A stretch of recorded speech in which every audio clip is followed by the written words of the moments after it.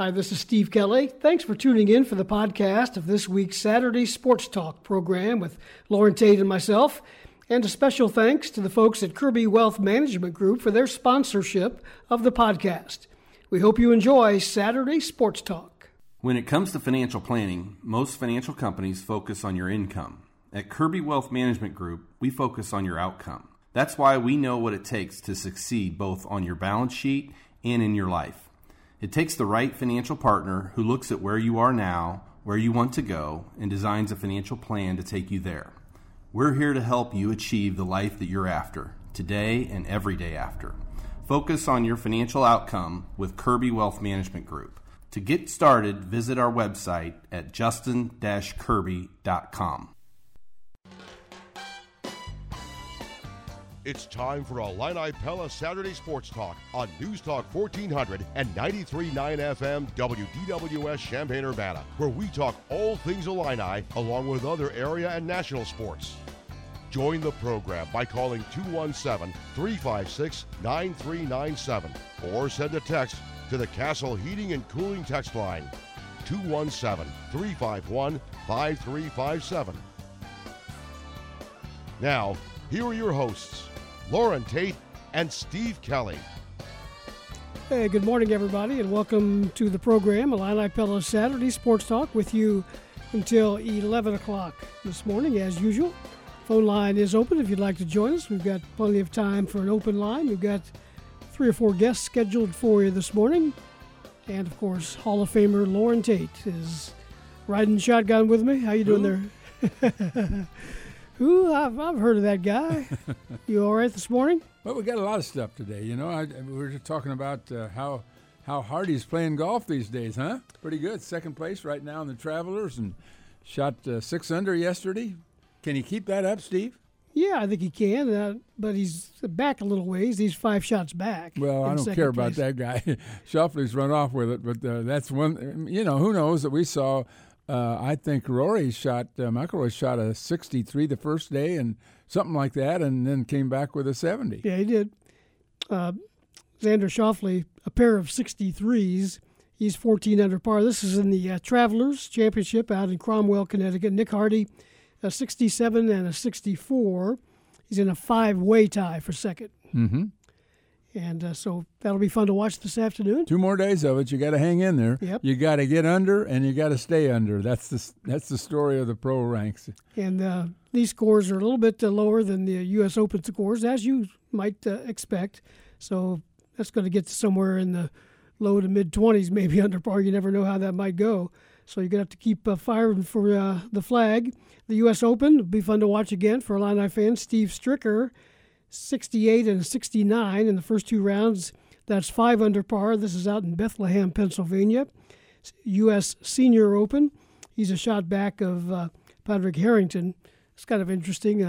Those 2 guys, the Ryder Cup captains last year, opposing captains, be playing together this afternoon. So 2 golf tournaments to keep an eye on for golf fans. Peters is tied for 4th, and Dietrich's tied for 16th in the BMW International Open. So that's 2 more Illini, former Illini, that are making a few bucks. Yep.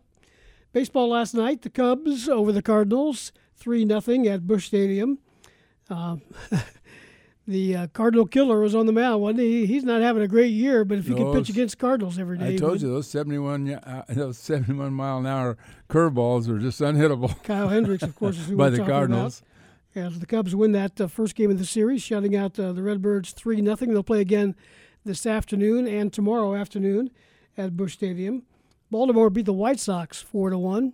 The White Sox lost? The White Sox lost. That's becoming too frequent. They're still 3 or 4 games under 500. They can't get to that 500 get it rolling, mark. Can they? Some of the basketball news, of course, we'll talk a little bit about the draft as far as how that went. We'll discuss that this morning. We'll talk about Kofi Coburn. Scott Richey will join us here in about 10 minutes. You know, the irony of that whole draft, and when you look back at it, Illinois won the Big Ten. I think they did. Isn't that right? Didn't Illinois win the Big Ten without a single player being drafted? There were 9 players from the Big Ten drafted. They led the nation in draftees, and yet Illinois with none. Of course, Kofi getting a tryout with the Utah Jazz. Yep, he got a summer contract at least, and we'll see if he can parlay that into a. It's a training camp thing. That's what it is. If you make it in training camp, you can go on from there. Right, and you may not make it through the summer. I mean, they can drop you any time. No, it's no guarantee on either side. Yep. Big Ten had the number 4 pick, the number 5 pick, the number 10 pick, and the number 20 pick right out of the gate in the NBA draft. The strangest thing about the whole thing is that the ACC, which was supposedly, quote, down this year, winds up with North Carolina finishing second. And North Carolina beat Duke the last 2 times they played, including the big one. And the ACC had 7 draftees, and 5 of them were from Duke. 5 of them. That's incredible. In fact, they had the number 1, and they had 4 in the first round, and another in the second round, and it's just, I mean, Duke gets so many players. I said this the other day. How could they not win the national championship? They had the best coach ever, and they had the 5 NBA players in the lineup, including the number 1 draft choice, which was a little bit of a surprise to some. Yeah, it was. I mean, we're reading what people projected, and most people projected Smith from Auburn to be number 1, but it turned out to be Banchero, and good for him. Well, Illinois native E.J. Liddell got drafted. Too low. 41st. Yeah. In the second round to the Pelicans, next to the last Big Ten player taken. Yeah, Steve, the only Big Ten players in the second round were 4 freshmen and Liddell. It's interesting. Mostly that proves what we all know, that most drafting is done on the come. Exactly. I've had this conversation on the golf course yesterday, comparing Illinois centers of recent time. Does anybody compare with Kofi? Well, that's what my question was. And who would it be? Depends.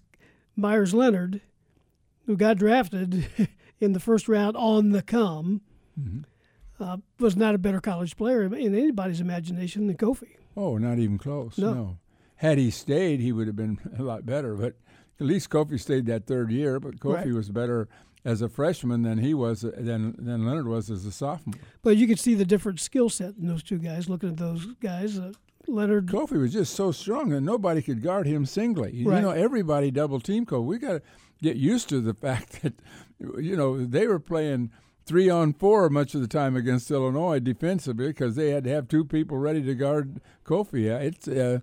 That was never the case. So Leonard wasn't much of an offensive threat, really. I mean, no, but unless you consider, did he average 10 points a game? I don't remember. You could see the fact that he could step out and shoot it, though. And handle the ball pretty well. Yeah, particularly as he went forward. I mean, he became a better 3-point shooter in the NBA. We do have the phone lines open, 217-356-9397. Let's kick it off with Eric in Champaign. Go ahead, Eric. Hey, good morning, guys. I had a question. You're talking about the draft, and this G League Ignite team. Has anyone ever seen that team play? And how do they get players, like the best high school players who don't go to college, end up there? So how do they even? I'm confused about that team. Can you? Well, they get absolutely. They get players who want to earn some money and not go to school. There are lots of basketball players who'd rather not go to college. I mean, maybe Kofi decided to turn pro because he didn't want to go to college. He could have made more money probably at Illinois this year than he could make anywhere in the world. And where is that particular team though? Where do they where do they play? Well, they play mostly G League teams, I believe. They're just they form a team that's not in any conference or anything. It's just a but where's it based out? I don't know where it's based. An independent team. Yeah. Or where's it based out of? I don't know. Yeah. Maybe Scott Richey will know. Yeah. All right. It was just curious to me because they end up with a bunch of draft picks and high picks too. And, well, they draw basically from the top 20 players in the nation out of high school. I think that's a fair statement that they draw basically all-stars, superstar players who don't want to go to college. Yeah, I saw they got like the number 5 recruit who, instead of going to Kentucky, he went there and declared yesterday. So well, he went to Kentucky. He enrolled at Kentucky at the semester, and after some agreements and disagreements, Calipari decided not to play him. This was a choice that Sharp could have played had he wanted to. I mean, he could have insisted that he be allowed to play, but Calipari indicated to him that he would probably get 5 to 10 minutes, and rather than play as a deep sub, he elected not to play and to wait and be drafted. And Calipari thought he would be coming back this year to play for Kentucky, but Sharp decided to go immediately. Got it. All right. Well, thanks for the info, guys. Yep. Thanks, Eric. Appreciate you listening. Keep the lines open if you want to jump in, 217-356-9397. Some other basketball news yesterday. The pairings were announced for the Big Ten ACC Basketball Challenge. Illinois draws the Orange from Syracuse to be played in Champaign at State Farm Center on Tuesday, November 29th. Only one Boeheim coming. Right. The coach. Right. The other who Boeheim, is 77, by the way. Is he? That's too old to be coaching. I thought he was old when Illinois beat him to go to the Final Four way back when in 1989. Don't talk about old. Not on this show. Well, I've got one of the experts with me. Syracuse at Illinois. In case you missed some of those other ones, on Monday, the 28th of November, Minnesota at Virginia Tech, Pittsburgh at Northwestern. Then on Tuesday, the 29th, Syracuse at Illinois, Maryland at Louisville, Penn State at Clemson, Virginia at Michigan, Wake Forest at Wisconsin, Georgia Tech at Iowa. Then on Wednesday, November 30th, Ohio State at Duke, Purdue at Florida State, Rutgers at Miami, North Carolina at Indiana. There's one of the marquee games. Michigan State at Notre Dame, and Boston College at Nebraska. So the schedule kind of shaping up. Help me, Steve. Do we have a game, a Gavitt game that has not been announced? Or not? Are we not going to play a Gavitt game this year? That's, again, a Scott Richey question. It has not been announced that Illinois is in, but I haven't seen it announced that anybody's in yet. I just wondered if it was coming. Know. Yeah, because otherwise we pretty much know our schedule right. here with the games that are planned. And you got two in Las Vegas. You got the Texas game. Yeah, Las Vegas has got Baylor, Virginia, and UCLA, and then of course Texas is in New York, Madison Square Garden, right? And we got Missouri and St. Louis, and they got a whole new team, right? Just as we do. We might get the knock on wood. We might get the basketball schedule in its entirety sooner than we ever have. Usually, it's knocking on the door in August before we. Well, we know what the Big Ten is, and just don't know the dates. But real simply, Illinois will go to Iowa, Maryland, and Purdue, and they will be home against Michigan, Michigan State, and Rutgers, and will play everybody else twice. So home, Michigan and Michigan State. That's two pretty good home games there, and Rutgers. Rutgers could be down a little this year because they lost some key guys. Another guy didn't get drafted, Ron Harper Jr. Ron Harper Jr. didn't get drafted. I can't believe that. And another guy that I thought would maybe was Trevion Williams. Yeah, Purdue. Again, I thought Trevion Williams would be drafted. Yep, he was not. Wow. You got to be a fit for the NBA. Williams might not be the perfect fit, but I would think Harper would work. He's a legacy player. I mean, his dad played in the NBA, and he's awful. I think he's a good shooter. I would think that he might stick. I'm sure he'll try out, as Kofi and others are doing. Let's go back to the phones here before we take our first break. Let's go to Jason. Jason, you're on the air with us. Go ahead. Yeah, guys. Hey, you guys are always talking about golf, but there's also tennis, which is much more difficult sport. Was wondering what you guys are thinking for Wimbledon, and if you think Rafa Nadal has a chance on the grass to get his 23rd Grand Slam. Got any thoughts on Wimbledon, Loren? I have no thoughts on Wimbledon. Obviously, I'm not a tennis aficionado at all, or I haven't followed it.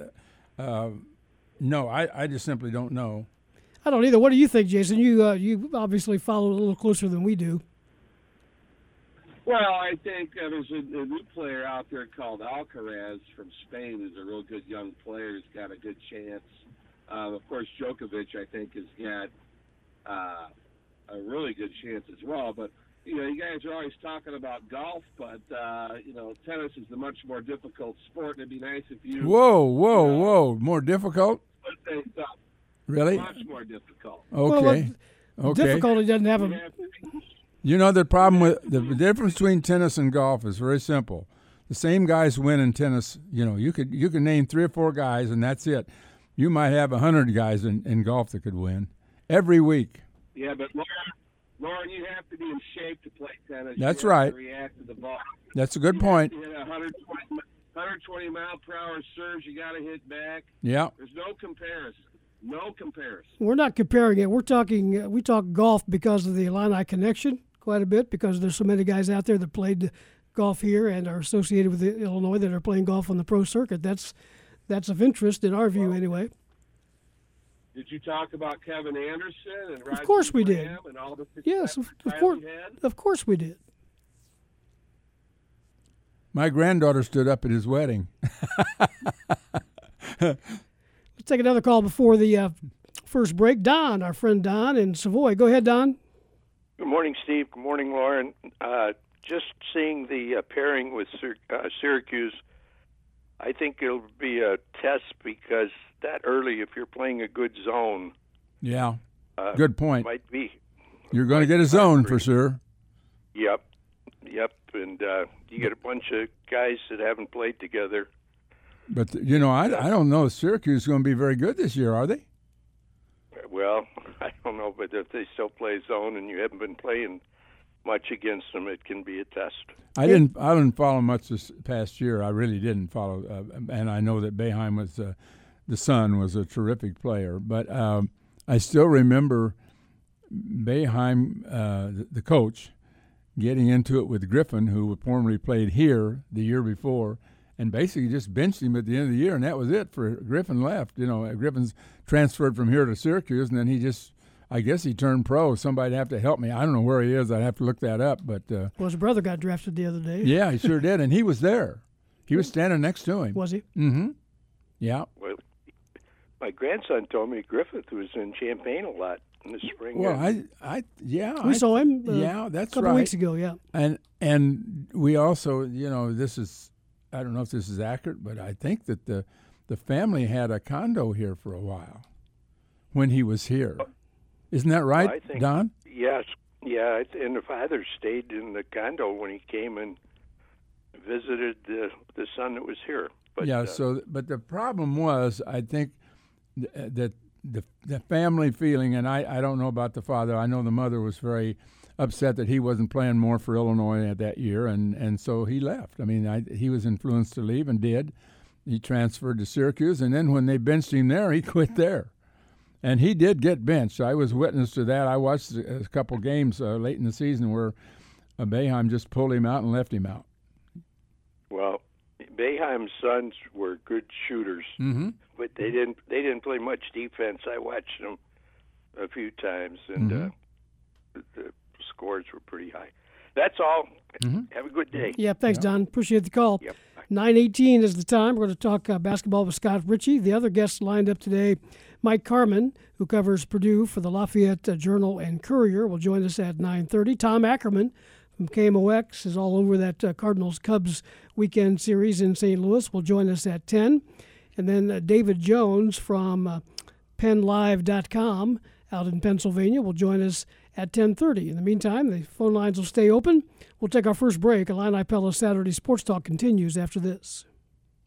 The Pella Window Showroom in Champaign specializes in windows and doors. Illini Pella can help you select the right window and door for your project, whether it's for replacements, remodeling, or new construction. Right now, they ask that you plan further ahead to allow more time to get your windows and doors in stock. Labor and material shortages are causing some extended lead times. Illini Pella, 1001 North Country Fair Drive in Champaign, PellaofChampaign.com.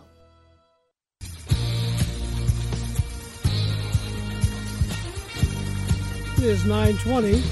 Illini Pella Saturday Sports Talk. Loren, Tate, Steve Kelly with you until 11. Talking some basketball off the top and throughout the show today. Scott Richey joins us. A couple of great stories in the News-Gazette penned by Scott Richey on Kofi Coburn and Illinois basketball. Morning, Scott. How you doing, buddy? I'm doing all right. You awake this morning with us? Oh, yeah. Well, Scott, I just want to say I thought that your articles today were particularly all of your articles are good. You're really good at what you do, but you answered the questions that I was wondering about. You know, how does Kofi fit with Utah and trying to make that ball club, the Utah Jazz? And would you respond to that? I mean, the centers that they have and the likelihood that they would want a center like Kofi. Well, I mean, first I'll start with Loren. You didn't have to buff me up like that. I've been thinking about it, and I'm serious when I say you are doing a tremendous job. I just might as well say it because I believe it. But let's get off that. Tell us about that situation. Well, I mean, on paper, it looks like maybe the best fit for Kofi Cockburn, and maybe going undrafted was not necessarily a bad thing because he and his agent were able to sort of finesse a little bit where he wound up as an undrafted free agent, because Utah has played guys that kind of look like him over the last several years. I mean, obviously Rudy Gobert is a 3-time NBA Defensive Player of the Year, and different than Kofi. Certainly, maybe a better defender. Maybe not quite as physical, but more a traditional center than most other teams have in the league. Then this past season, his backup was Hassan Whiteside, who is the same thing, and third-string center who spent, I'd say, majority of the season with the G League, but back and forth with Utah before he was hurt, was Udoka Azubuike, a former Kansas center. Again, more traditional, that old school type of center, and again, maybe a better defender than Kofi. I think that's probably going to be the case, maybe with a lot of bigs. But well, let's look at it. Let me look at it this way: he's not going to start. Okay, they're looking for somebody to come in and play minutes and back up. Could he fit that role?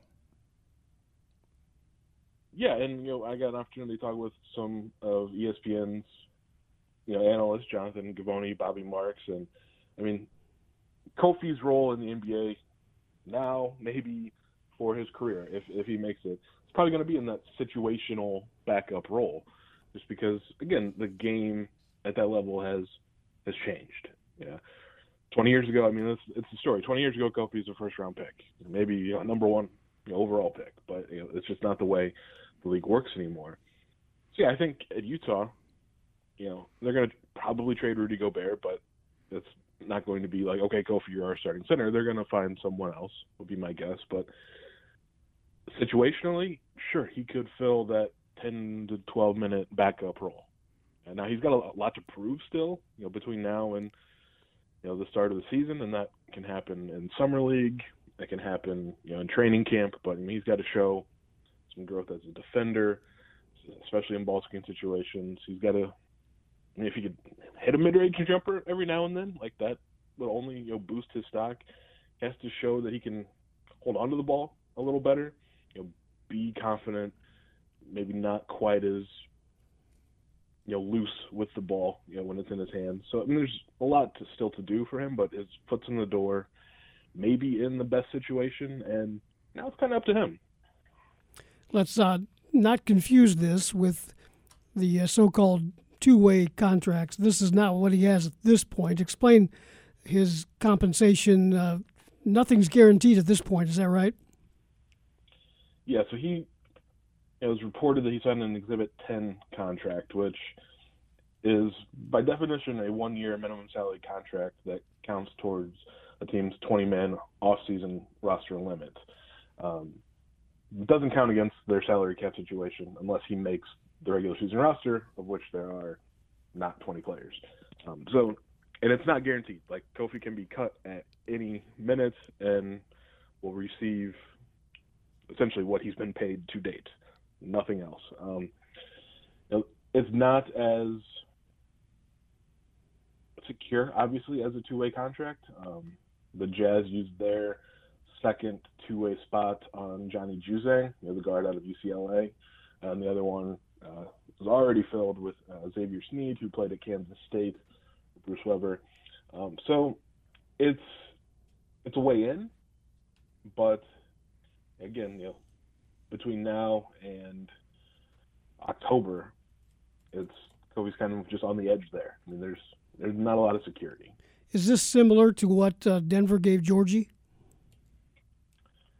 It is, in a way, because since it's a 1-year minimum salary contract, the minimum for the rookies in the NBA, this is if he makes an NBA roster, is going to be just over $1 million.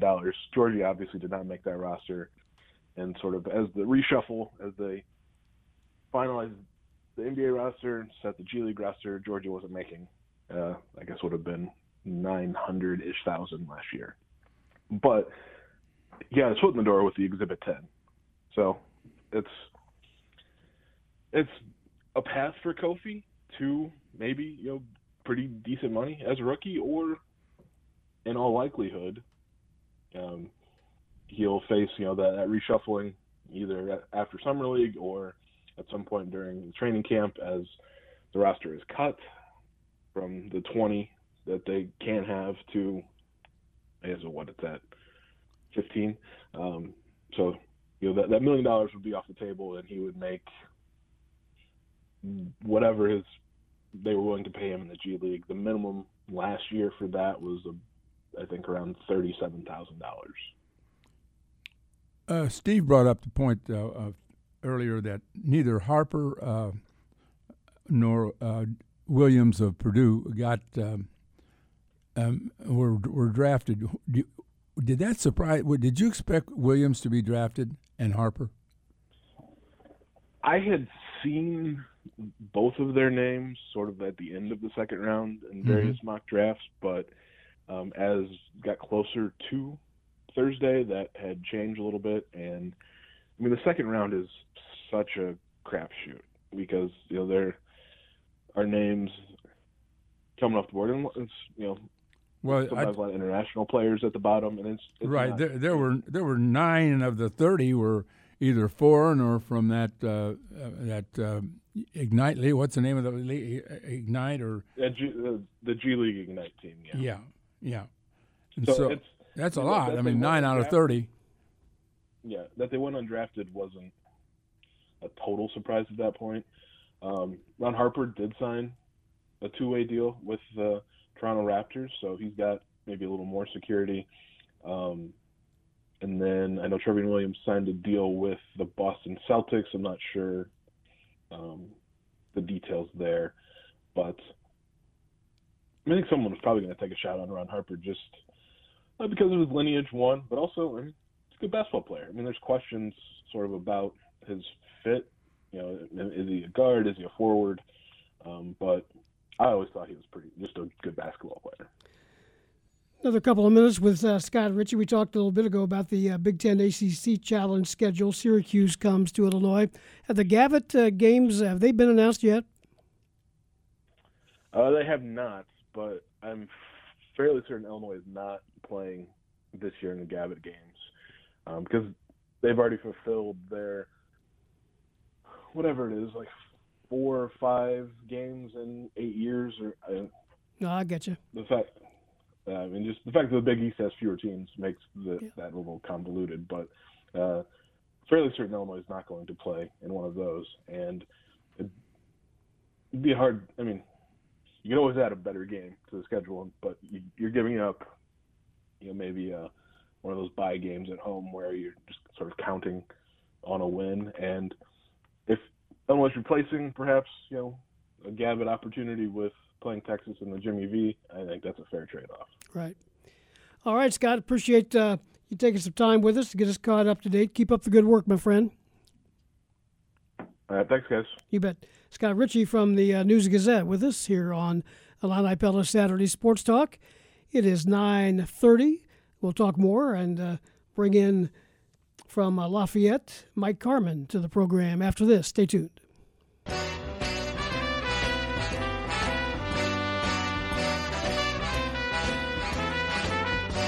Illini Sports Talk continues here on this Saturday morning. Steve Kelly and Loren Tate with you until 11. It is moving up on 9:33. Phone line is open, 217-356-9397. Let's bring into the program Mike Carmin, who covers Purdue athletics over at the Lafayette Journal and Courier. Good morning, Mike. How are you doing this morning? Great. How are you guys? We're good. We're talking NBA draft and the fact that Kofi Cockburn didn't get drafted. Travion Williams turned out didn't get drafted either. We were surprised by that. But, of course, Purdue had a guy going pretty high in that number 5 pick in Jaden Ivey. Let's get your thoughts on the draft overall and those couple of guys we mentioned right there in particular. Well, I think it's a good landing spot for Jaden because the Pistons had the number 1 overall pick last year and took Cade Cunningham, and now you've taken a dynamic player in Jaden Ivey that you can pair with in the backcourt. And, if, these things sometimes don't work out, but you've got a pretty dynamic backcourt there with those two guys. And it'll be up to the Pistons to fill out the rest of the roster to complement the talent they have there. But, it wasn't a surprise. Jaden was a top 5 pick. A lot of people thought he might go to Sacramento at number 4, but a lot of things there they were not going to work out for Jaden in Sacramento, and they ended up with Keegan Murray. But Jaden spent 2 years at Purdue and really took a big step forward after his first year. He still has to improve his perimeter shooting a little bit more, but he's one of the fastest guys in college basketball, and it remains to be seen how fast he'll be in the pro game with the ball in his hands. And he can, when he gets that defensive rebound, he can really move up the court. And I think he's got a lot more upside to him, and I would think he'll have a long and successful career in the pros. I want to ask about Carson Edwards because he's with that team. He had a couple of years with Boston, now one with the Pistons. I expected him to be a solid pro. Did you? I mean, he's right on the borderline now, making the team, isn't he? Yeah, I think so. I think that's kind of where he's always going to be in the NBA. I mean, he's got tremendous skills and all those things, but I don't know if he's going to be a mainstay on a roster for the rest of his career. I think he'll bounce around a lot. I mean, he'll have to work hard to get on the Pistons roster for next season. I wouldn't be surprised if he's probably playing in Summer League coming up in a few weeks to try to enhance his game even more. I mean, as you guys know, it's just such a competitive world in the NBA with the roster spots that they have, and then you factor in money and all that kind of stuff. So Carson's got his work cut out for him, but he's talented enough to do it. It's just a matter of being consistent and doing more than just shooting. And he's a tremendous shooter. We all know that, but there's other aspects of the game that he'll have to do to stick on a roster for an extended period of time. Yeah, that's an interesting roster. They, the guys that lead the team are guys I don't know much about, Grant and Bay and Bagley, but they got Luka Garza on that ball club, and is he going to make it? Yeah, what is his? What do you see as his future in terms of the NBA? Well, I just think right now, not just with Luka, but just with all big men. Hey, we all watched E.J. Liddell play at Ohio State, and I thought he was fabulous. I thought that maybe he could get a pick in the first round. Yeah. But he doesn't go to the second round. I just big men are becoming extinct in the NBA, and then you wonder, like a guy like Zach Edey. Where does he fit if he does fit in the NBA? He's a tremendous college player, but who's he going to defend in the NBA? And Luka's tremendous big man in Iowa, had a great career, but just one of those guys that maybe just too big for the NBA.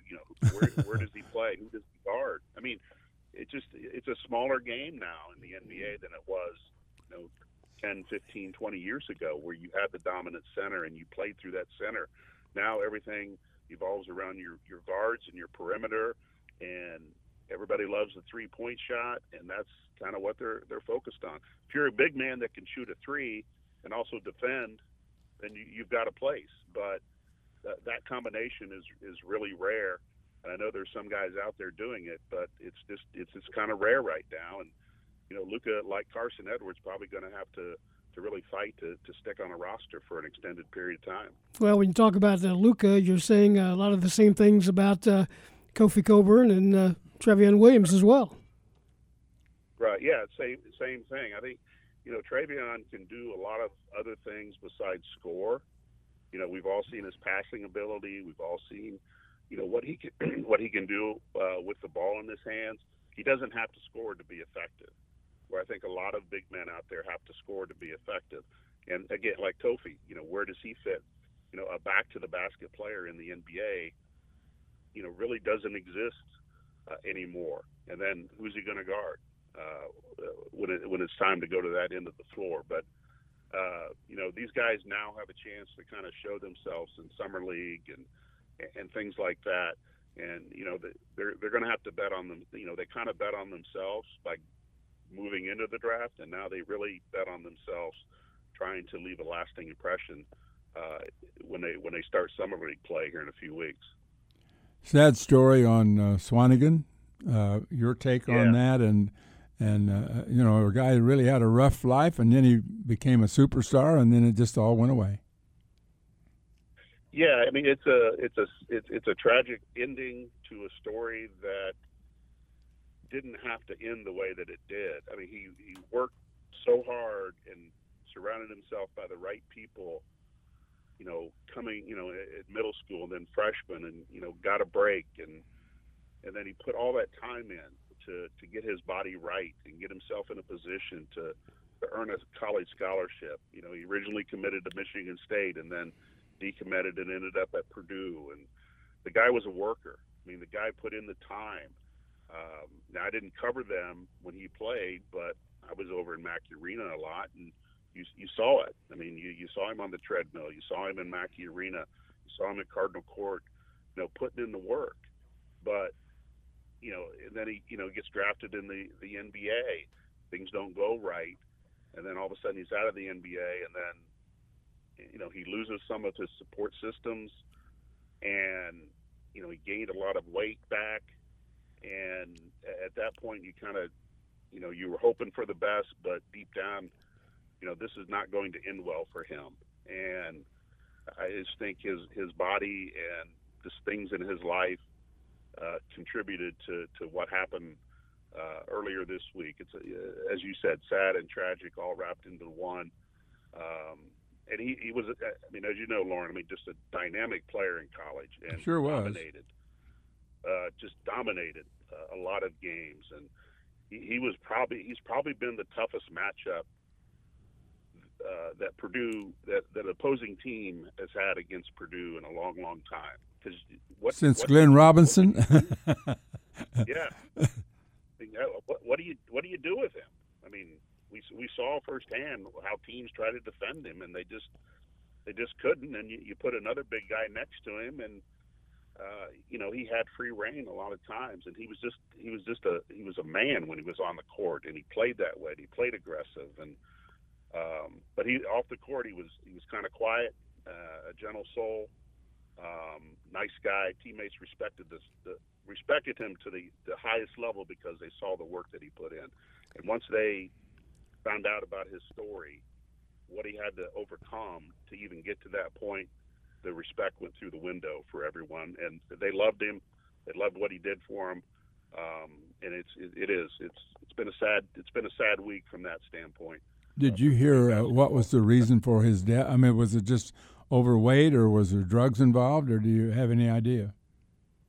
No, I just think a combination of things. I think he had diabetes, and the weight. He couldn't get that under control again, and the reason was natural causes, and as you know, that can mean a lot of different things. But I haven't heard of one specific reason why, but I just think, the combination of some of his ailments, caught up to him. Talking to Mike Carmin, another couple of minutes with him over in Lafayette. How is recruiting going for Matt Painter, both on the high school level and in the transfer portal? Has he been active in the portal? Well, they tried to get active in the portal because they needed a point guard coming into next year, and they thought they had one a few months ago with Nigel Pack, but anybody that's followed the portal and the NIL understand that there was a lot of money down at Miami for Nigel Pack. You know, and then they went after Tyrese Hunter at Iowa State. He ends up at Texas. You know, they were in on a couple other guys, Courtney Ramey from Texas, who ended up at Arizona. They finally landed a guard. He's not a point guard, not a traditional point guard, but David Jenkins Jr., who played at Utah last year, but also has played at South Dakota State and UNLV. He'll be more of an off guard for them, but it's not the ideal transfer that they wanted, but they'll have an experienced guy on the floor with an inexperienced point guard. And Matt Painter believes he can make that work. Jenkins is a really good three-point shooter and has the numbers to back it up over his career. But you're putting a 24-year-old on this roster that doesn't have any returning seniors. So you know that should be a benefit for Purdue. But that was their mission, to try to get out and get some guard help on the perimeter this year. And I think you'll see a lot of different guys play the point position. Ethan Morton probably gets the first crack at it. They have a freshman coming in who's got to get healthy, but Braden Smith brings a lot of toughness. He was Indiana's Mr. Basketball this past year, and even another freshman, Fletcher Lawyer, who's more of a shooter, will get some time at the point guard. So you're going to see a lot of different guys rotate through that position. Is the Lawyer? Is he from Homestead in Fort Wayne? Yes, he's from Homestead in Fort Wayne. That's where Swanigan went, and I think Luke Goody, who was here, I think he played alongside him, and I know he made comment about when he grew up that he really enjoyed watching Swanigan in high school. He mentioned that specifically just this past week. Yeah, all those guys kind of went through the Homestead system. Goody and Lawyer played together at Homestead. Now Swanigan wasn't at Homestead for his entire career, but yeah, he had a big impact there at that high school. Anything new on the football side over there for the Boilermakers? Well, I think recruiting. The month of June is a big time for recruiting because you can bring official visitors in, and Purdue's got some this weekend. They've picked up I believe 7 commitments this month for the 2023 class, and they've added 11 transfers. I know Nebraska I think has 15. I don't know how many Illinois has added, but Purdue has added 11 transfers since the end of last year, including a couple receivers from Iowa, Tyrone Tracy and Charlie Jones. And Jones should be able to help Purdue in the return game because he's Big Ten Returner of the Year. But yeah, I think and you have Aiden O'Connell back, and everybody's pretty high on Aiden and what he can do, and he's going to be one of the better quarterbacks in the Big Ten. And was he originally a walk-on, Mike? Oh yeah. I mean, that's a heck of a story. I mean, in fact, he didn't even start against Illinois last year, did he? I mean, he came in and won the game. He came in, and I think he threw some picks, and then ended up winning the game. But yeah, he started as a walk-on. He was looking at going to Division III school out of high school. I think Wheaton College, but his quarterback coach knew Jeff Brom. Quarterback coach had a conversation with Jeff, and they brought him in. They liked him and gave him a chance to walk on. And then through a myriad of injuries that Purdue suffered with David Blau and Elijah Sendelar and Jack Plummer, he just kind of kept moving up the depth chart, and they gave him an opportunity, and he has taken hold of that opportunity. The biggest question, though, is they don't have what I think is an high NFL draft pick quality receiver. You've had David Bell and Rondell Moore the last few years. The receiver core at Purdue, I don't think features one of those guys. So how does O'Connell and this receiver group mesh together without having that big stud out there? I think they have a good group of receivers, but they don't have that main guy that that you've associated with Purdue football the last few years. Hey, Mike, we appreciate your time this morning. Good to catch up with you, and enjoy the rest of your weekend. Thanks, Mike. All right, thanks, Brett. That's Mike Carmin over in Lafayette with the Lafayette Journal and Courier. A lot of info there. It was. 9:48 is the time. We'll take a break. We'll have an open line until 10, and after that as well, 217-356-9397. We're back after this.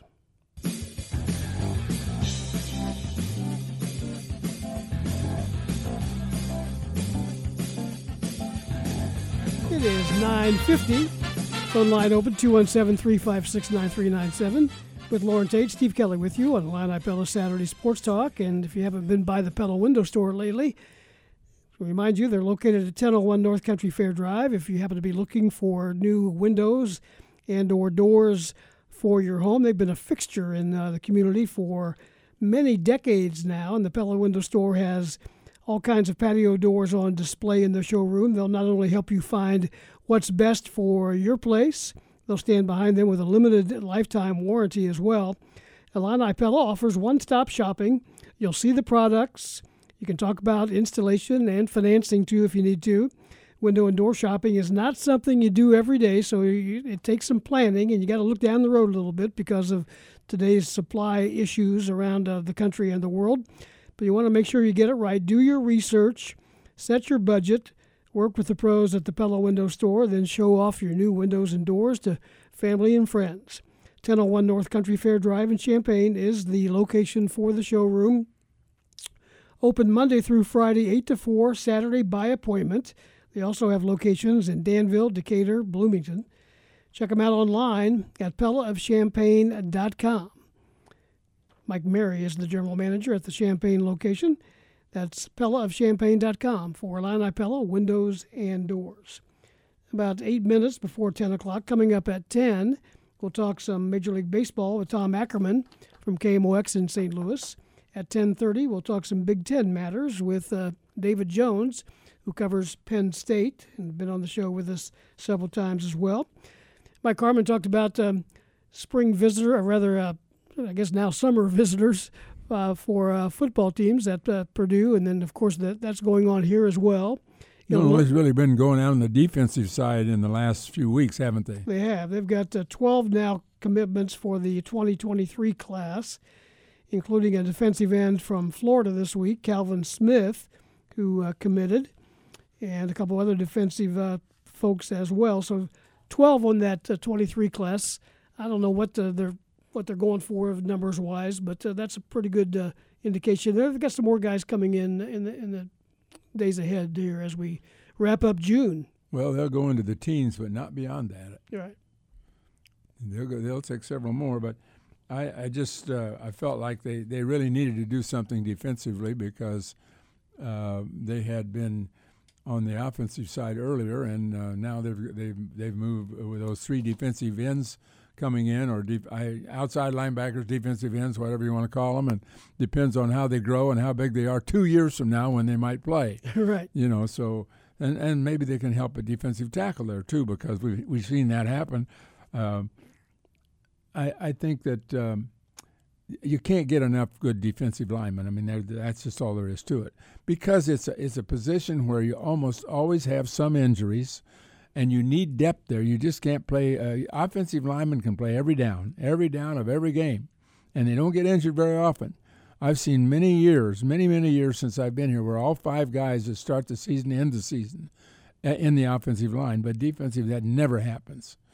And we just need to get some depth there, because depth in the defensive line is critical.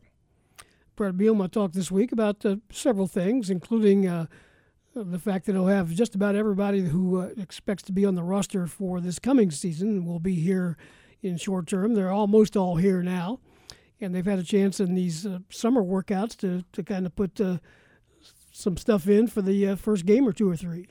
Yeah, they're working on the first three games, yeah. I guess, as far as studying up and trying to get ahead while they have time here. And they'll take some time off, the coaches will, and then come back and make the run in August. I guess we've got the Big Ten meetings, July the 26th, 27th, somewhere in there. Yep.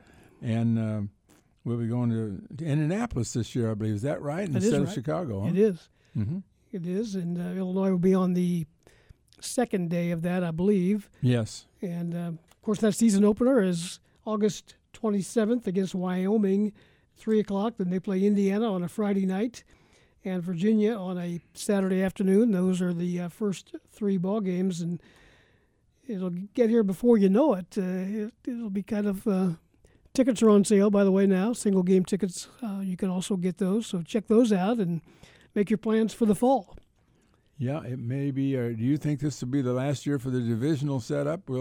We can ask David Jones about that at 10:30, but I think this might be it, Steve.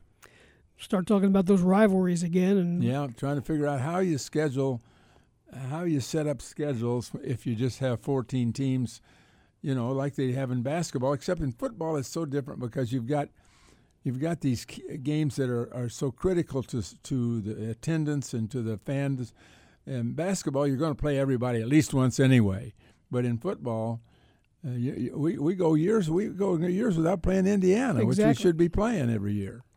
I agree. But is there somebody on here's let's ask this kind of reverse. Is there somebody on the Illinois football schedule that you think fans would clamor about not playing? In other words, if they don't play Northwestern, you think that's a big deal to Illinois fans? Well, not the way the fans turn out in the last game of the season. I mean, exactly. There's very poor attendance for that game over time, and but is there somebody they play? It wouldn't bother me. Although it's a game you can win. Illinois won this last year, but they hadn't been winning in recent years. But I would think that you have to play Northwestern. Yeah, I think so. And Wisconsin and teams Iowa, they're in your division now, but who knows how it's going to be if there is no division. But I just don't see a game there that is necessarily a must play. Now, I can see where there would be theoretically good rivalries because of location and such, but that doesn't always make a good rivalry. Things have changed so much for Illinois over time in terms of rivalries. Michigan and Ohio State, that was once a great rivalry, and it just disappeared. For Illinois fans. Well, I think at one time, Illinois, Michigan, when Schembecker and the Elliots was there, Elliott was at Michigan and Elliott was at Illinois. You had the brothers playing against each other. It was a big rivalry then. It was. I think it was a big rivalry for Michigan. Not as big as Ohio State. Right. But, there was a time, if you go back far enough, that Michigan State wasn't even in the Big Ten. True. They weren't, Michigan may have fought to keep them out, as far as I know. I think I heard that, but I don't know where I heard it. But in any case, I don't know, Steve. I think Illinois belongs in a league with Wisconsin and Northwestern and Indiana and Purdue and Iowa, and those are the teams that Illinois belongs with because they fit naturally and they're competitive. Illinois does not belong in the league with Ohio State and Michigan the way the competitiveness has turned out. But all those teams that, pretty much all those teams you mentioned that belong with Illinois don't want to be tied to Ohio State and Michigan all the time either. I mean, those two are out. Well, you can throw Penn State in there. They're just kind of outliers. Well, Michigan hasn't been that great until last year. Well, I know. Let's face it. Over time they have, but that's right. Yeah, that's right. Over time, but the last 10. If you go back to when Rich Rodriguez came into Michigan, from that time on, they've had some coaching problems, and until Harbaugh got this thing, and even Harbaugh's had his problems, until last year. Mm-hmm. Moving up on 10 o'clock, WDWS 93.9 FM, WDWS, Champaign-Urbana. Hour number 1 of Illini Pella Saturday Sports Talk is in the books. We'll kick off hour number 2 in just a moment with some baseball talk. Tom Ackerman from KMOX in St. Louis will join us. We're back after this. My name is Denise Martin. I'm a diehard Illini fan and admittedly love the Cubs. When it comes to financial planning, most financial companies ask, what's your salary? At Kirby Wealth Management Group, we ask, what's your story? We know building the right financial plan means looking at more than money. That's why we start by asking the right questions, listening to what matters most to you, then guiding you every step of the way to help you live the life you want now and years from now. Call us today at 217-355-9390. It's the second hour of Illini Pella Saturday Sports Talk on News Talk 1400 and 93.9 FM WDWS Champaign-Urbana. Join the program by calling 217-356-9397 or send a text to the Castle Heating and Cooling text line 217-351-5357. Here again are your hosts, Loren, Tate, and Steve Kelly. Welcome back to hour number 2 of the program. Pretty active first hour. Talked about the NBA draft. We talked some Illinois football. Talked some Purdue news over that way today. And now we're going to talk some Major League Baseball, the big series in St. Louis, the Cubs and the Cardinals. The Cubs get the win last night, the first win of the 3-game series, 3-0. And Tom Ackerman from KMOX is with us from the Arch City. How you doing, Tom? Doing great. How are you guys doing? We're good. We're good. Of course, we're a little focused on being Cardinal fans, and not all of our listeners are, and we understand that. But that was a nice win for the Cubs last night, and Cardinals need to try to bounce back today. When's Kyle Hendricks going to retire? Better yet, when they're going to trade him to St. Louis. Hey, he can throw that 71-mile-an-hour curveball forever, right? Get this guy out of here. My gosh. Yeah, I was at the game last night. I actually sat with a friend who texted me and said, I'm having one of those weeks. I just need a getaway. Are you going to the game Friday by chance? And I said, not only am I going, but you're going to go with me. Let's go. So got him in town, gave him the little, the St. Louis, the ultimate St. Louis day where he came in. We hit Pappy's for dinner, got some barbecue in him, went, saw Cards Cubs, and then wrapped up the night with a little post-game drink to talk it over. And, what we decided was that Kyle Hendricks was great. That's basically the game. I mean, Andre Pallante was, I thought, fine. I mean, he got into the game. He got hit pretty hard, but he threw strikes, got into the 6th inning, actually went 6 and gave up 3 runs. A baseball agent would tell you that's a quality start. And for him, longest start of his career, so that's good. But on the other side, Hendricks, just for whatever reason, has the Cardinals' number. He does mix pitches really well. He allowed just a walk in 3 hits through his first 7 innings. And, then the Cardinals started to put some runners on him late, and he was able to get out of the, Lars Nootbaar situation, and then he finds himself getting a standing ovation from the Cubs fans on the third base line, and well-deserved. I mean, it was a really nice win for him and them, and the Cardinals just had no answer. Now, what that probably means is the Cubs could be in a little trouble today because the Cardinals tend to go from 0 to 100, and they could be in business today for some offense. We'll see, but yeah, that's tough. Hendricks just one of those pitchers that, for the most part, whether it's been at Wrigley or at Busch Stadium, doesn't matter. He just finds a way to get through the Cardinals lineup, no matter who the Cardinals have in the lineup. And it's been tough. Ben Fredrickson, my buddy over at the Post-Dispatch, the columnist, said, if I'm the Brewers, I'm working on getting a deal done for Kyle Hendricks. Mm-hmm. And that's actually pretty smart. If you want to take down the Cardinals in the division, go find the kryptonite, and that's definitely him. Do you see this as a transition time for the Cardinals? I saw the other night they had 4 rookies in the lineup, 4 out of the 8 positions, basically. And I'm wondering which way are they going to go? It looks like they're going to go young. They are going to go with a mix there because you still have Yachty and Waino and Pujols, right? The nostalgic trio there with Wainwright still looking great at 40.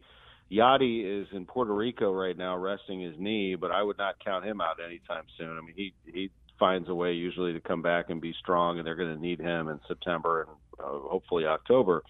And then Pujols, who really serves more as a mentor and as a coach really among players in a lot of ways, and then he can come off the bench or he can start against a lefty and provide some pop for you or just run production. Still a smart hitter.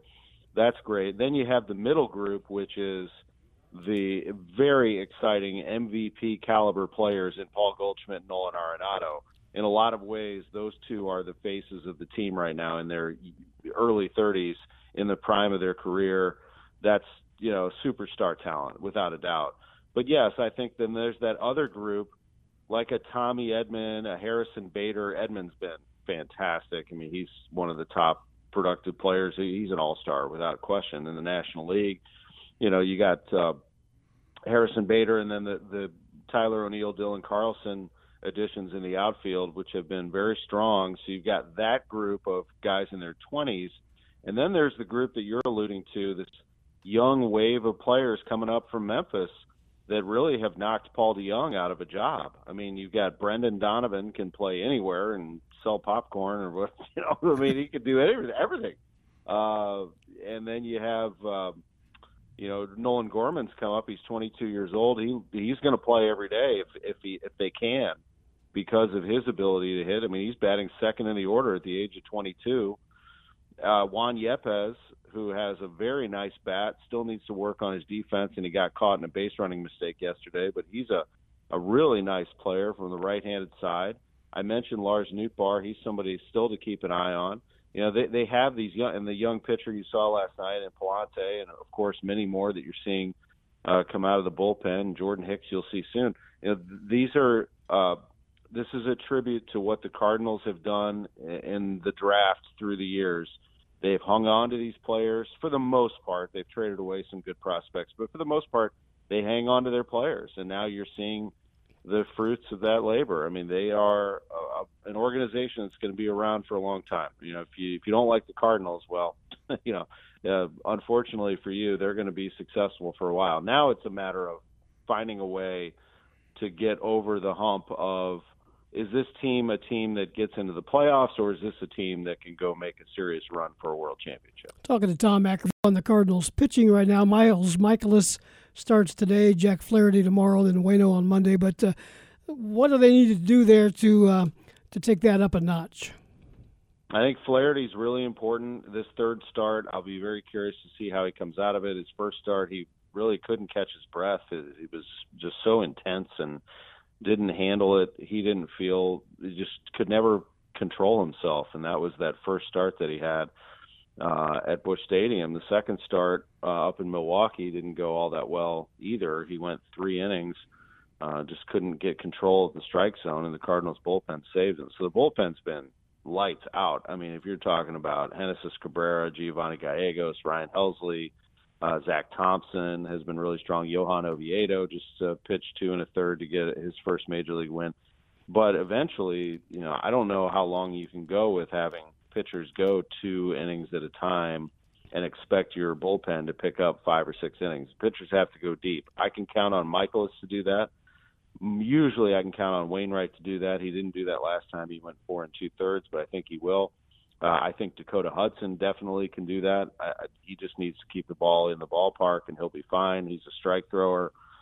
Steven Matz is starting to throw a little bit, and he's a pitcher that can go deep into a game. That's really important. Then that circles back to Flaherty. You know, that was Flaherty's forte. You could count on Flaherty to go 7 innings, sometimes even 8, and be really strong, at times dominant. That was a real difference maker for the Cardinals, and they need to find that Jack Flaherty. And if they don't, they're going to have to find a solution to that rotation if it's not stabilized. If Matz, let's say, has a setback or something like that, because those are your starters. And that's really where the rotation lies right now. The one pitcher going tonight, Miles Michaelis, he has been fantastic, really great. Talking to Tom Ackerman, and you can count on the number one Cardinal fan in North Carolina calling when Tom is on the show. Marty, you're on the air with Tom. Go ahead. I will accept that label. Tom, great to talk to you again. And your Hoosiers are going to be, you know, the team to get in basketball this year, so you should be happy this winter. I'm pretty happy. And by the way, speaking of North Carolina, I saw who's coming to Bloomington for the ACC Big Ten Challenge on November 30th. That place is going to be, oh my goodness, that place will be rocking. That's going to be fun. Yep. A couple questions. One, the bullpen's great if you can get the bottom 2 or 3 to do the same job the top 4 have done, or 5. And I like the young guys. I like Thompson. But my real question is, why in the world did they bring Flaherty up? until they built him up to 100 pitches in his rehab, because he hasn't looked right, and I don't think that did them any good. And secondly, Milwaukee, in the last 3 years, their record against left-handed starters is below 500. Why in the world wasn't a Liberatore or even a Thompson starting against them one of those games? Because Hudson against Milwaukee is great at home, but he has been very poor at Milwaukee. That's where he gives up his home runs. He's given up 6 home runs to Milwaukee in his career, and they've all been in Milwaukee. So what was the thinking, what was the team thinking with Flaherty and with not having a lefty start against them? I think that's a fair question. To go back to Flaherty and the pitch count, I think this was out of need. They wanted to just get him going. Why have him starting in Memphis if they feel like they could get 4 or 5 innings out of him? They feel like they have a strong enough bullpen. Just let him grow that pitch count here, and it has not worked out because he just wasn't ready to get. It wasn't a matter of arm strength. Like, his shoulder feels good. He feels great. I think for him, it's just a matter of getting back to throwing strikes and feeling strong about his stuff. It's not a medical issue necessarily. I think it's more between the years, just getting himself back to who he used to be, and I'll be very curious to see how that looks next time around. I think the lefty question is a good one, but they're not gonna make a roster move like that based on just facing Milwaukee for one game. I think that they feel pretty good about the pitchers that they threw out there. I mean, it was a pretty good lineup of starters, to be honest. I mean, they had Michaelis, Flaherty, Wainwright, Hudson. I'm not against those 4 at all. No, I'm not. I think that you can make the case for Thompson. Yeah. I would have started. I like Zach Thompson in the 4th game and pushed Hudson back a day and give everybody the extra day of rest because he just hasn't pitched well.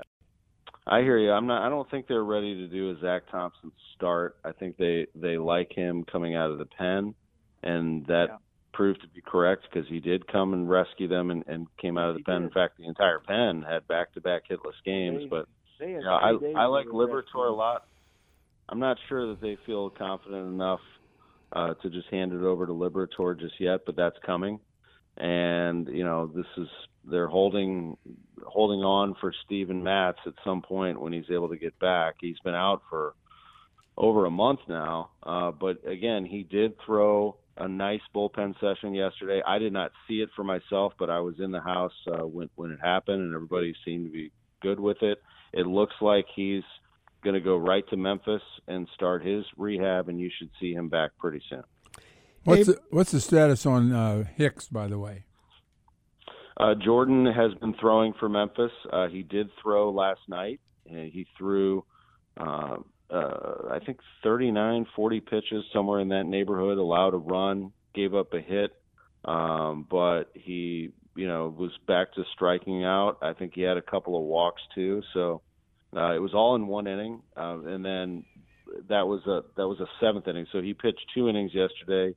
His 6th inning was perfect, and then the 7th inning he had a whole bunch of stuff happen: walks, strikeouts, a hit, etc. But the fact that he is out there throwing hard and looking good and feeling good is a huge development for the Cardinals. And Hicks will go into the bullpen. He will not start. They're going to have a big weapon coming out of the bullpen. I think that, and the caller Marty also made the point that the Cardinals bullpen, the top guys have been good. I think the important part for them right now is how do they pitch out of the bullpen when they're down and keep the game relatively close. And they've identified, I think, a few pitchers that can do that for them now.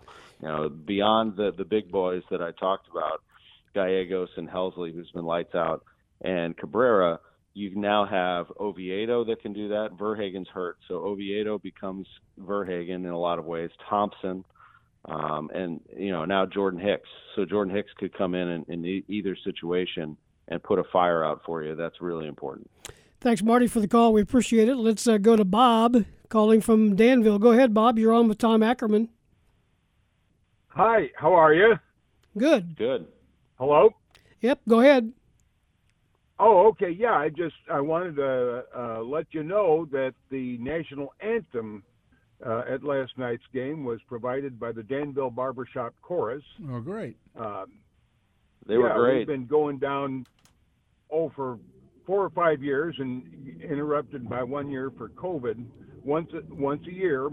Are you in it? This was, by the way, this was the first Cubs victory in the years we've been going. The club is about 50-50 divided with the odd Sox fan here that roots for the Cardinals when we're in Busch. And frankly, so are you in the bar? Are you in it? Yes, yeah. They great. put me in. They put me in the back row. So I was sitting on the first base line. I was sitting right behind, about 16 rows or so behind the Cardinals dugout. And when you guys came walking down the line, I'm like, "Look at these guys! What do we got here?" And then I saw you assemble behind home plate, and it was wonderful. In fact, my buddy that I was talking about, he's from Evansville. He looked at me after the anthem. He said, "Well, that was good." I'm like, "Yeah, absolutely." I got a great picture of it actually. Of all of you behind home plate in the backdrop. It was great. Sure. Well, and it's a lot of fun. I think we got all the words right, and we're more or less on pitch, and it's a great experience. We love going every year. And by the way, there was I've forgotten where they're from, but very good. Grade school children's choir sang "God Bless America" before that, so it's yes, they did. The Cardinals do that very, very well. I was happy to be there. Hey, Bob, thanks for the call. You were there. Yeah, appreciate that. Yeah, absolutely. It was a neat opening. Yesterday was very, very nice. They did a wonderful job with everything before the game. And being more or less on pitch is not a bad way to be. At least they were on pitch, right? If the Cardinals weren't. That's right. A good crowd, though. Sold out last night. Is you expecting the same kind of crowds? I'll be down on Sunday for the Sunday afternoon game, but is it pretty much sold out all weekend? Yeah, it's going to be big all weekend. They had 46,500 last night. Place holds about, upper 47,000. I'm sure they could squeeze about 48,000 in their capacity. But yeah, it was packed yesterday, and a crowd that really just needed something to cheer for. They never really got going. The Kyle Hendricks effect on the crowd, just keeping them quiet. But we'll see if that changes today. Today, if you are going to the game, just keep in mind that it is going to be hot. I mean, right now, as I sit here in St. Louis, we have a little bit of cloud cover, but we're talking about a 115 game in extreme heat. So just remember that beer does not hydrate you. You need some water, and make sure you mix a little water with the beer because it is really, really hot here today. But for the game you're going to, Steve, on Sunday, we're supposed to get some thunderstorms tonight, and then that's really going to cool things off. I think we're like low to mid-80s on Sunday, and the same thing here on Monday. Cardinals have the Marlins for the rest of the homestand. Great stuff, Tom. Always good to catch up with you. Thanks for your time. I appreciate it, guys. Thank you. Thank you. Tom Ackerman, sports director at KMOX in St. Louis, a longtime friend of this particular program and others here on News Talk 1400. It is moving up on 10:20. We'll take a break. Keep the phone lines open after this. Stay with us.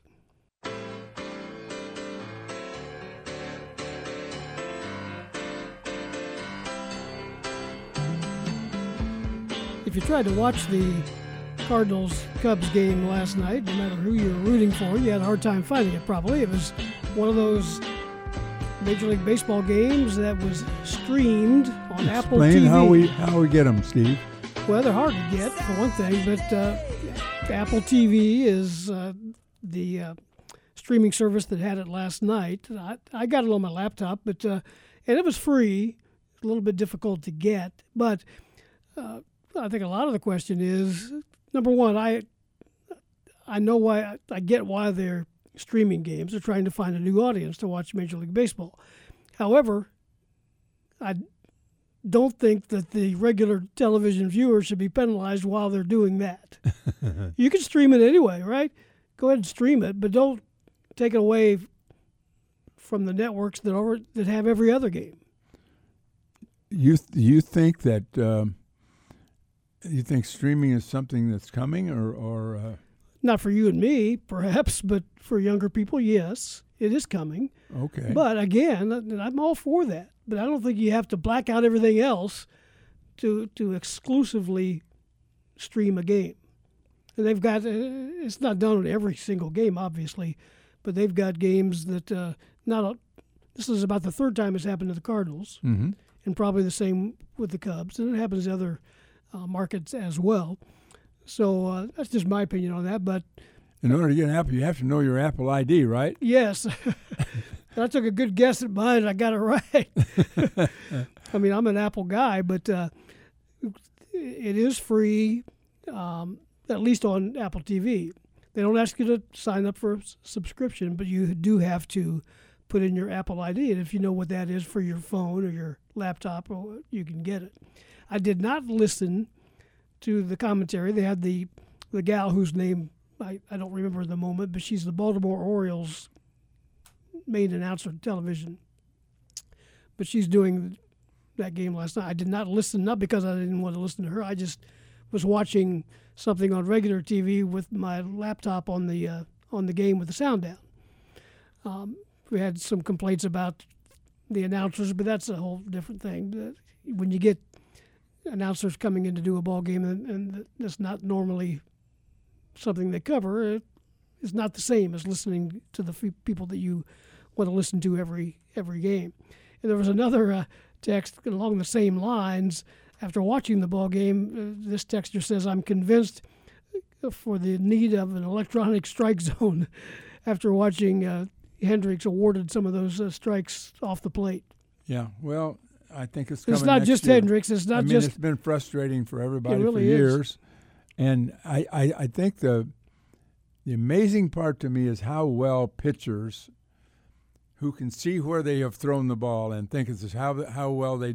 I mean, you don't see them coming down and yelling at the umpire or anything like that. I mean, everybody's come to accept the fact that, boy, they're going to miss a whole bunch of them, and I got to live with that, and I can't let them affect the next pitch.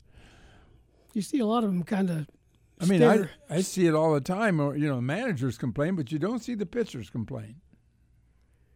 Yeah, and I don't know what's worse, the ones they miss out of the strike zone or the ones they miss that are actually in the strike zone. It's probably 50-50, but. Well, somebody kept a record of it last year and actually came up with it was in the thousands, as you might imagine, multiple thousands of how many pitches were missed based on the quadrangle. And the only thing I've got to say about the quadrangle, I still don't know if the height is right, because it looks to me like that triangle is about the same every time. Well, when you got a 6'8" guy like Judge, for instance, I don't know how tall he is, but he's tall. And you got a little short guy coming up. I mean, that triangle has to be a different size. I'm not triangle; it's a quadrangle. Yeah. And so it's going to be. There are going to be some complaints next year, even though it's going to be electronically done. So what do you think about that? I want it. Do you? I mean, if umpires are missing too many, I mean, don't you? You see the ball come in and it misses the plate by an inch or two, and you think, oh boy, I wonder if the umpire is going to call that right or not. Are you getting away? I'm not disagreeing with you, but just for the sake of conversation, are you getting away from the human element? Aspect? Yeah. I mean, players make mistakes, right? We got away from the human aspect sliding into second. They go back and look at it. If you think it's close, so you can go back and look. I saw two players. I saw Donovan, I think, had two calls on consecutive first base and second base the other day for the Cardinals. He was safe at first after he was called out. He was called safe at second, and he was called out at first, and he was safe. He was called safe at second, and he was out. Yeah. After they looked at both of them. Well, as far as looking at things, we're on that same line there. If you're going to have replay, have it. I don't like. Well, they can't replay that one. They can't look at that particular play. Yeah. If you got it, use it. If you don't. But that's just where we're at, I guess, today's baseball. But the electronic strike zone may be coming, and there have been times when I'm yelling at the TV, what was the matter with that? Yeah. On a pitch the catcher didn't catch it, but okay, so he didn't catch it, but it was right down the middle. Does he have to catch it for it to be a strike? No. Exactly. No. 10:28 is the time. We'll take a timeout here as we approach the bottom of the hour and be back with the final half hour of Illini Pella Saturday Sports Talk after this. It is 10:30, Illini Pella Saturday Sports Talk. This is Steve Kelly, along with Loren Tate. We're with you until 11. Phone line open, 217-356-9397. Let's go out east to Pennsylvania. David Jones from PennLive.com, who covers Penn State, is with us. Good morning, David. How are you doing this morning?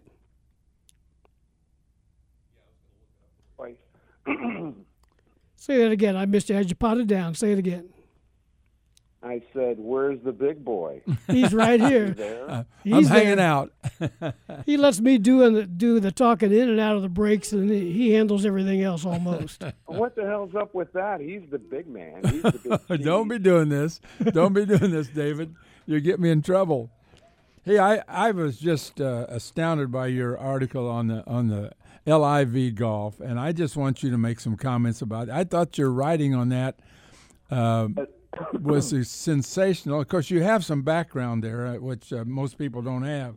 But your take on that whole thing with the semi-breakup with the PGA here. Well, what do you think? I'm curious what you think. I don't have that. You probably have more background than I do. Well, I think Corey McElroy said it best. Why didn't you join? He says, because it's not the right thing to do. I think that says a lot of it right there. What do you think? I don't know. This is the way I see it. All of us, and I probably didn't put this in the column. I don't know if I did or not. That was about a week and a half ago, right? Yeah. And they all run together, Loren. They all run together at my age. I think we're all susceptible to money, that kind of amount. The thing is, some of these guys are already making $60, $70 million, and the PGA got them there. Now, they can say they're not loyal to the PGA because they're essentially free agents. I've heard that argument, and the PGA does nothing for them except require them to be here and do that, and they really can't be free agents. Well, you know what? It's a structure. It is a structure that you agree to, but you don't have to be in it. They could be in the European Tour. They could be wherever they want. They chose that. It's made them a lot of money. It's made them enough money that they don't have to make decisions the way the rest of us do. And really, that's something that people who make that kind of money never understand, even though a lot of them are nouveau riche dopes. And so many of those guys are. They never made that kind of money before. Now, people like Phil Mickelson, they came from San Diego. They came from money. So they've always felt that way. They've always thought that way. They've never known how the rest of us live.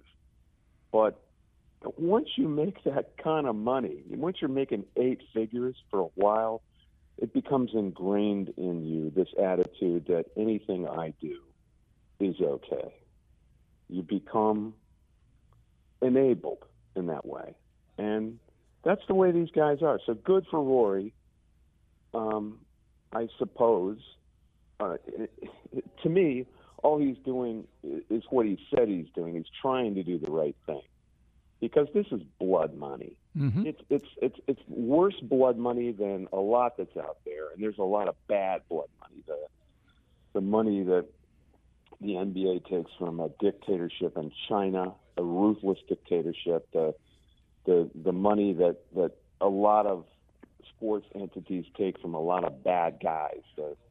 Well, let me ask you this: how is it different from the U.S. taking oil from Saudi Arabia? I mean, this is money from Saudi Arabia that we're talking about. How is it different? How does it differ from the? It's not different. It's not different than America fighting a war over oil, which is what the Gulf Wars were. They weren't to free the Iraqis. That had nothing to do with it. My wife comes from a family whose her father was a Christian, a Chaldean Christian, who grew up in Iraq. I mean, I know about that war. It had nothing to do with freeing the Iraqis. It's total BS. It was about oil and Israel, and those were what the decisions were made for. So it's not different. This is just dirty in a different way because Khashoggi, the journalist in Washington, was killed by this son of a bitch, this guy this guy who's going to be king. He's prince now in Salman, and everyone knows it. Our intelligence knows it. This was a free journalist for the Washington Post trying to cover this sinister society, and it is. And you should be drawing a line at these guys now, just like you should be drawing a line at Putin or China. That's my opinion. So I guess it's Rory's too. That's all. Well, every 4 years we run against the Chinese and the Russians, at least unless they've been taking too many illegal drugs that get them banned. Well, now we're paying. Now we're paying for being in bed with Russian oil because all of Europe was, and the guy's a crazy man. Well, David, we got to get back to sports here. I don't want to go too far off base, but okay. I want to talk about Penn State and where do you see the Big Ten going in terms. We're going to talk football here, and we're going to talk divisions and alignment and Penn State and where. What do you think? There's a right angle turn, Loren. Well, I think about Penn State football. Okay, what do you want to know? Well, I'm talking about alignment and where do you think the league is going to go in terms of a division or no divisions and I think everyone has to prepare for the expansion of the college football playoff. Right. Even though it's not imminent because they can't agree on the structure because there's this tiff now between the collective of the ACC, Pac-12, and Big Ten and the others, and that's really just what it is. It's a tiff. That thing is going to be expanded. I think it's probably going to be 12, but it could be 8. At any rate, you're going to have another week that is taken up by postseason football in a structure trying to determine the champion. And you can't have your conference, your division champions playing a meaningless game. I mean, it really is meaningless. I did like the division structure because I thought it gave the league a personality. I like the fact that we go out west less often and it's more interesting. And I don't know if I'd use exotic around Lafayette and Champaign, but you know what I mean. We don't get to see you guys so often, and when you go out to Iowa, it's kind of special. And that area of the country is different than this area of the country. I think everyone. I always thought it should be a lakes and plains sort of divisional setup, so that Ohio State was in the west because it's more cornfields. And then you'd have the lakes. It would be kind of a northeast southwest setup because that's really where the populations are different. Like we should be in with Chicago and Detroit, so Michigan State, Northwestern, Wisconsin, those lake schools in the north and northeast, and then you guys would have Ohio State, and it would be more equitable. It would be more even, and it'd be more interesting. You'd have Ohio State and Michigan in different divisions. They'd play each other every year because they want to, and there would be common opponents every year for rivalries. But I always thought that should be Lakes and Plains should have been the setup. Anyway, it's going to go away because they need an extra week, and that's okay. I have no doubt that it's going to go away, and the champion will be the champion because the college football playoff, as it's going to be, is going to be a huge, huge moneymaker. I mean, we've been ready to replace the second-tier bowls with these games for a long time. They will take part in it, but I think the first round is definitely going to be school sites, don't you? Mm-hmm. I think that's the strength of it. You said second tier. I think the first games that will be played will be among the 8 schools, not among the top 4. And there'll be 4 games played on campuses where the top 4 teams would get byes. Right. Well, that seems to be the way to go. And won't that be great if one of those higher seeds is a northern school? Yeah. I mean, how great will that be? Yeah. Because they get a home game in the cold. Absolutely. One of these southern schools that never has to come north. They never come north in December or January, ever. They've never had to do that. I mean, we see what happens in the NFL playoffs when a warm weather. I mean, all the way back to when we were in high school, or at least I was in high school. You were married with kids, but probably yes. Well, I'm thinking back. You remember when the Rams came to Minneapolis and had to play the Vikings in like 1969 with Roman Gabriel? And the Rams were really good, but they had to deal with that weather, and the Vikings won the game 23-20, and they went to the Super Bowl.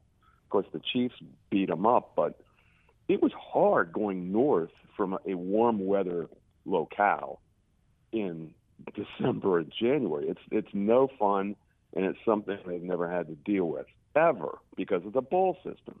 So won't that be great? Well, I think that's the strength of it, don't you, Steve? I mean, don't you like games on campus? One, it would give us a team like Illinois, for example. We're looking for something here where Illinois can get back in the game, and they've got a shot. Maybe it's a long shot, but at least a shot to play a home game someday in the playoffs. That'd be a amazing. We'd never forget it. Yeah, I agree. Talking to David Jones out in Pennsylvania. How are the Penn State coaches in football and basketball dealing with the transfer portal? Well, Penn State, the football's dealing with it okay. I think NIL is a much, much bigger thing right now. NIL affects everything. And I don't know that Penn State has dealt with NIL that great so far. You pretty much have to build a consortium among your donors to fund recruits, and instead of all this money going to ridiculous backlit, moodlit smoothie bars and ridiculous facilities, it's going right into the pockets of the families of players, many of whom really need it, which I think is awesome. It's great. Now, if you want to say they're recruiting kids with money, yeah, so be it. What happens in baseball? What happens in basketball? It happens in all sports, except football. Why is that? Why is it can happen in hockey and baseball, but it can't happen in football? Does anyone explain that to me? I mean, you don't have to go to college at all if you want to. Remember David Clyde pitching for the Rangers at 18? Yeah. I mean, you can take a bonus and just go straight to the league. Why does anyone have a problem with this happening in football? I think it has to do with the physical aspect of the game that is too much for people to have grown men playing 18-year-olds in football. I guess that's the reason, don't you think? Yeah, well, it is the reason. So they built up this fallacy that the players in college were not really employees when they were. And Brett Kavanaugh pretty much put that to rest and bombed the entire premise last year, and here we are. And it's the right thing to do. So what has always happened is that money finds its way to these families one way or another. Now it's over the table. It's over the table. And instead of money going to nameless suits and athletic directors and facilities, it's going to people. Why is that bad? I don't know why that's bad. It's always going to people in some respects. Now it just is the truth. It represents the truth of what has always happened. So anyway, you have to build consortiums of donors.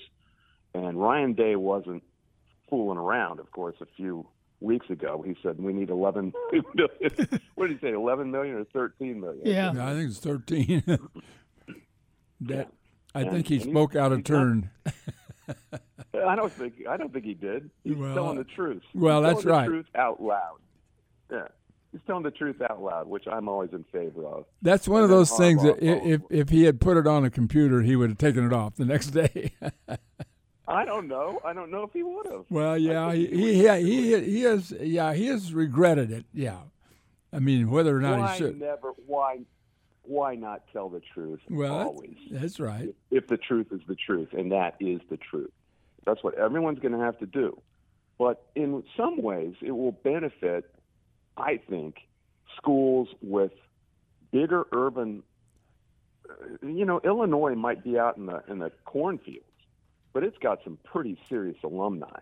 Mm-hmm. It's a really good school, and people might not know that. I mean, the Fisk Guide to Colleges, I think it's a 5-star school. It used to be. Mm-hmm. Roger Ebert, all sorts of people went to Illinois who have influence and have made a lot of money. That can help any football program now. You don't have to depend on the sexiness of your locker room. You write a check, and if these kids are getting it in high school, so be it. It's what they've always done in baseball and hockey and other sports. Now they're just doing it for college football. I don't understand what everyone thinks this is going to ruin the sport. Baloney.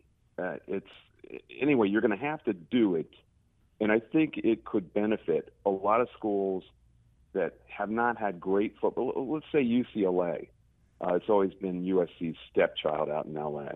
Think of the great alumni who have so much influence and power in Los Angeles who went to UCLA from their film school. All you have to do is gather those guys. They're worth hundreds of millions.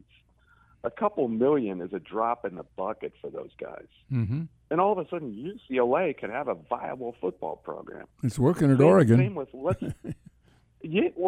Oregon already had that sugar daddy in Phil Knight. Yep. It wasn't the venue. It was just that they happened to have that guy. He used to have to put it in facilities. Now he can put it directly behind the players. I'm looking at other places like UNLV. UNLV has some pretty serious alumni with a lot of money. What if the Pac-12 decided to expand there because they'd start developing facilities that and have a consortium of guys who attract serious players? I mean, if Deion Sanders can do it at a historically black college, why can't some school like that do it in a big, powerful urban area with a lot of powerful alumni? It opens up all sorts of possibilities. Northwestern might be a destination for some of these kids because think of all the alumni it has, and Stanford. Stanford's always been a pretty good football school. Vanderbilt could completely turn around. It's in a big cosmopolitan city in Nashville. It's the Yale of the South. It's got all sorts of alumni if they got behind a consortium to fund players. Vanderbilt could all of a sudden be a force in that league. That's what Nick Saban's afraid of. Nick Saban doesn't want any part of this, and this is why. Yeah. Well, listen, David, what are you working on this week? What's your next column going to be? I live hand to mouth this time of year, Loren, don't you? I mean, I can't get that interested in baseball anymore the way it is. I tried to watch the Phillies last night. It takes 3 hours and 20 minutes to play a 1-0 game. I'm sorry. It's just I'm going to take a couple of weeks off. Is what I'm going to do. Good. Well, because it's a good time to do it. Yeah. Well, we've been all around the circle today, and we enjoyed talking to you because we like your opinions and appreciate it. And we're going to call you again one of these days, really soon. All right, I'm going to do a Barry Switzer here. He did this one time when I was talking to him. He goes, he told me to say hi to Joe Paterno's wife. She said, "She's a good old girl. You say hi to that Sue." So I'm going to do this to you. Say hi to Lex for me. Okay? I'll do that, and I'm sure she's listening. By the way, that was another great article you wrote about Penn State coming in the Big Ten and Eichenberry's involvement. Now that was you've really written some good stuff. You should try writing more often. I write a lot. I don't write often enough. That's what they say. But Lex, you and Lex were the seed of that whole thing. Well, thanks a lot, David. You helped. You really helped. Yeah, all those contacts. That was a lot of fun to write. We appreciate it. Thanks for your time, David. See you, Steve. See you guys. You bet. David Jones from PennLive.com. You can follow him there. We've got Jeff in Mount Vernon who's been hanging on for a bit. Said he wanted to make a comment about the Cardinal game last night. Go ahead, Jeff. Loren and Steve, this is Hack. I've moved over to Creve Coeur now, but just a comment that Ackerman had about clarity. I'm not sold on him yet. His mental attitude on the mound, his facial expressions, his immaturity, I think, really shows. And I'm not sure, as I hear it on the street down here, and I get to some games and some guys that know, I'm not sure about his clubhouse demeanor. But I hope I'm wrong. The last thing, he's sometimes referred to down here as the Colin Kaepernick of the Major League Baseball. Now that's a pretty bold statement after his activism down in Tampa Bay and his antics inscribing in the mound last year. I hope I'm wrong, but I've seen Harvard Westlake play many a time because my grandson played in Orange County, and those guys come out of there with pretty big egos out of high school. But just to comment on that, that may be food for thought. It's not a worrying thing, but somebody's got to get a hold of him and straighten that mental attitude out, I think. That facial expressions and his body demeanor on the mound just is super bad. I've noticed that, too. I can't disagree with you on that. I'd like to see a little more maturity out of him, perhaps, and a little more effectiveness along the way. Hopefully that'll come. I'll get a chance to see him pitch tomorrow, and maybe I could put the stink eye on him from the get him turned around. And for Loren, I didn't make it up to the Orchards when Mark was in town. Thunder was there at the breakfast or at the luncheon with the guys, but I just couldn't make it up from here. But that's about it, other than I guess we're getting some rain up at the farm at Forest, Illinois, which we all need. Well, we sure need a little rain now, don't we, for the farmers? Well, I'll tell you what, that's going to help those crops, I'm hoping. Yeah, we're off to a good start if we can just keep them going and get a little rain. Yeah, but go Illini, and Loren, it's good to always talk to you, and Steve, you too. You guys have a great one, and get it through. Thank you. Thanks Bye-bye. a lot. We appreciate you hanging on and talking with us on the phone. It is 10:52, I'm sorry. And by the way, Game Day Spirit, your Illini fan store, has a customer appreciation weekend going as we speak. 20% off your online order. All you do is go to IlliniGameDay.com, GameDaySpirit.com, and this Customer Appreciation Weekend 2022. They're thanking you, their fans, for supporting the Fighting Illini. This weekend only, you can use the promo code THANKYOU at the checkout to receive 20% off your entire purchase. It's an online offer only that is only available this weekend. So shop now to get great deals on your favorite gear at GameDaySpirit.com. Use the promo code THANKYOU this weekend only for 20% off. It is 10:53. We'll take our final break and be back with more after this. Stay with us. Mike Mary and his team at the Pella Window and Door Store want to thank you for what's been an incredible year so far. Looking for the right window and door for your next project, from replacement, remodeling, or new construction? Go see them now. If you got a project later this year or into 2022, now is the time to start the conversation. The Pella Window and Door Store, easy to find, 1001 North Country Fair Drive in Champaign, or visit them online, PellaofChampaign.com.